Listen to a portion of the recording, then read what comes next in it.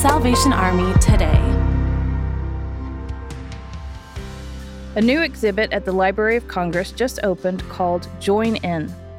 This exhibit highlights organizations in the U.S. that make a difference in their communities.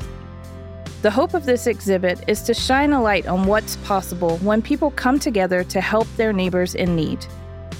According to the Library of Congress's website, Join In examines this long-standing impulse of Americans to join together for charitable and mutual aid.